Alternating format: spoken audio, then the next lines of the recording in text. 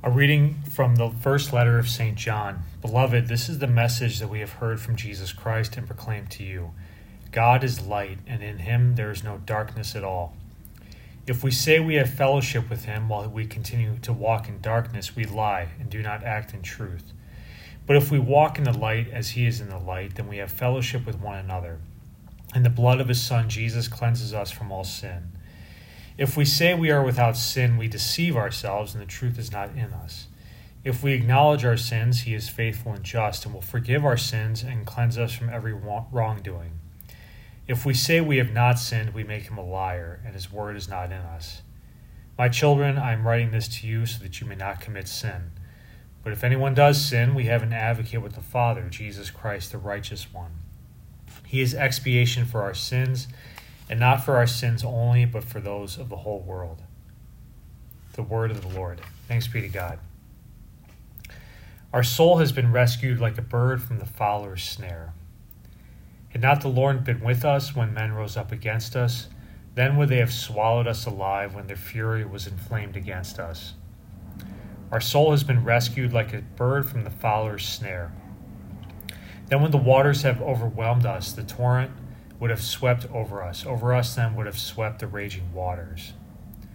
Our soul has been rescued like a bird from the fowler's snare. Broken was the snare, and we were freed. Our help is in the name of the Lord who made heaven and earth. Our soul has been rescued like a bird from the fowler's snare. The Lord be with you and with your spirit. A reading from the Holy Gospel according to Matthew. Glory to you, O Lord. When the Magi had departed, behold, the angel of the Lord appeared to Joseph in a dream and said, Rise, take the child and his mother, flee to Egypt, and stay there until I tell you. Herod is going to search for the child to destroy him. Joseph rose and took the child and his mother by night and departed for Egypt. He stayed there until the death of Herod, of what the Lord had said through the prophet might be fulfilled. Out of Egypt I called my son. When Herod realized that he had been deceived by the Magi, he became furious. He ordered the massacre of all the boys in Bethlehem and its vicinity 2 years old and under, in accordance with the time he had ascertained from the Magi. Then was fulfilled what had been said through Jeremiah the prophet.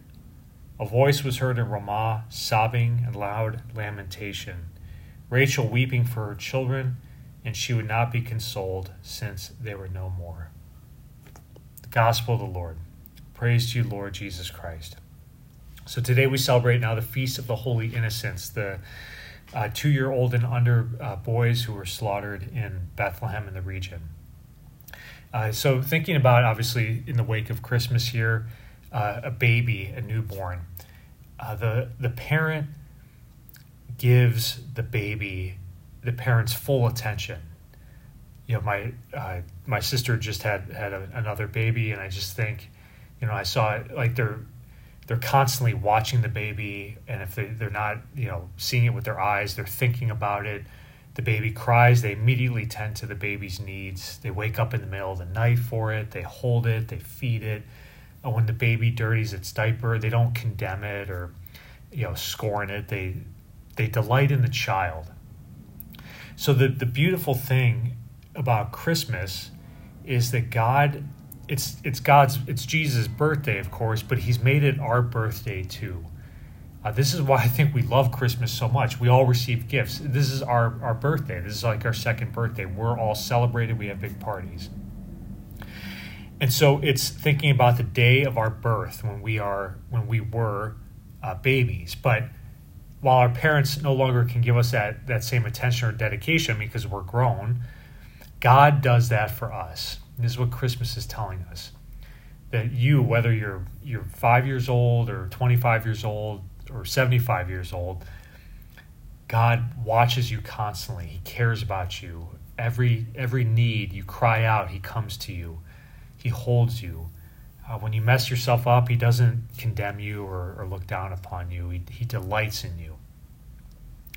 And so we're also on Christmas called then to give God that similar sort of attention.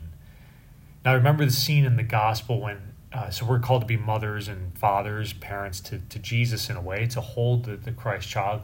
That scene in the gospel when they tell Jesus, hey, your mother is waiting for you. And he says, who's my mother? My mother is the one who does the will of my heavenly Father.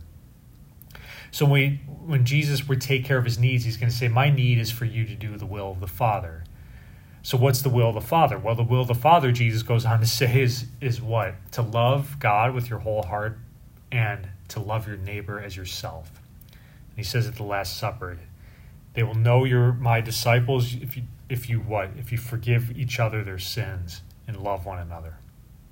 So we love God by loving one another, by forgiving each other's sins, going out of our way to take care of those who maybe don't ask for it or who are hidden from us, to really be a caring individual for them. So then we grow up, think about how a child grows throughout his life and he's formed, and then if Christmas is like our birthday into the world, then Easter, I would say, would be like our birthday into eternity now, like the complete cycle. So the Holy Innocents have they lived this cycle immediately as children. God cared for them, and when they were killed as 1-2-year-old babies, whatever, he brought them into heaven. And so there's this aspect of as we approach now Christmas being over and get ready for Easter, this second birth, and the cross is going to be more present. And so the Holy Innocents experience the cross. We're going to be giving ourselves away more and more and embracing the cross, so that when our birth into eternity comes, it'll be a glorious day the way Christmas was. Amen.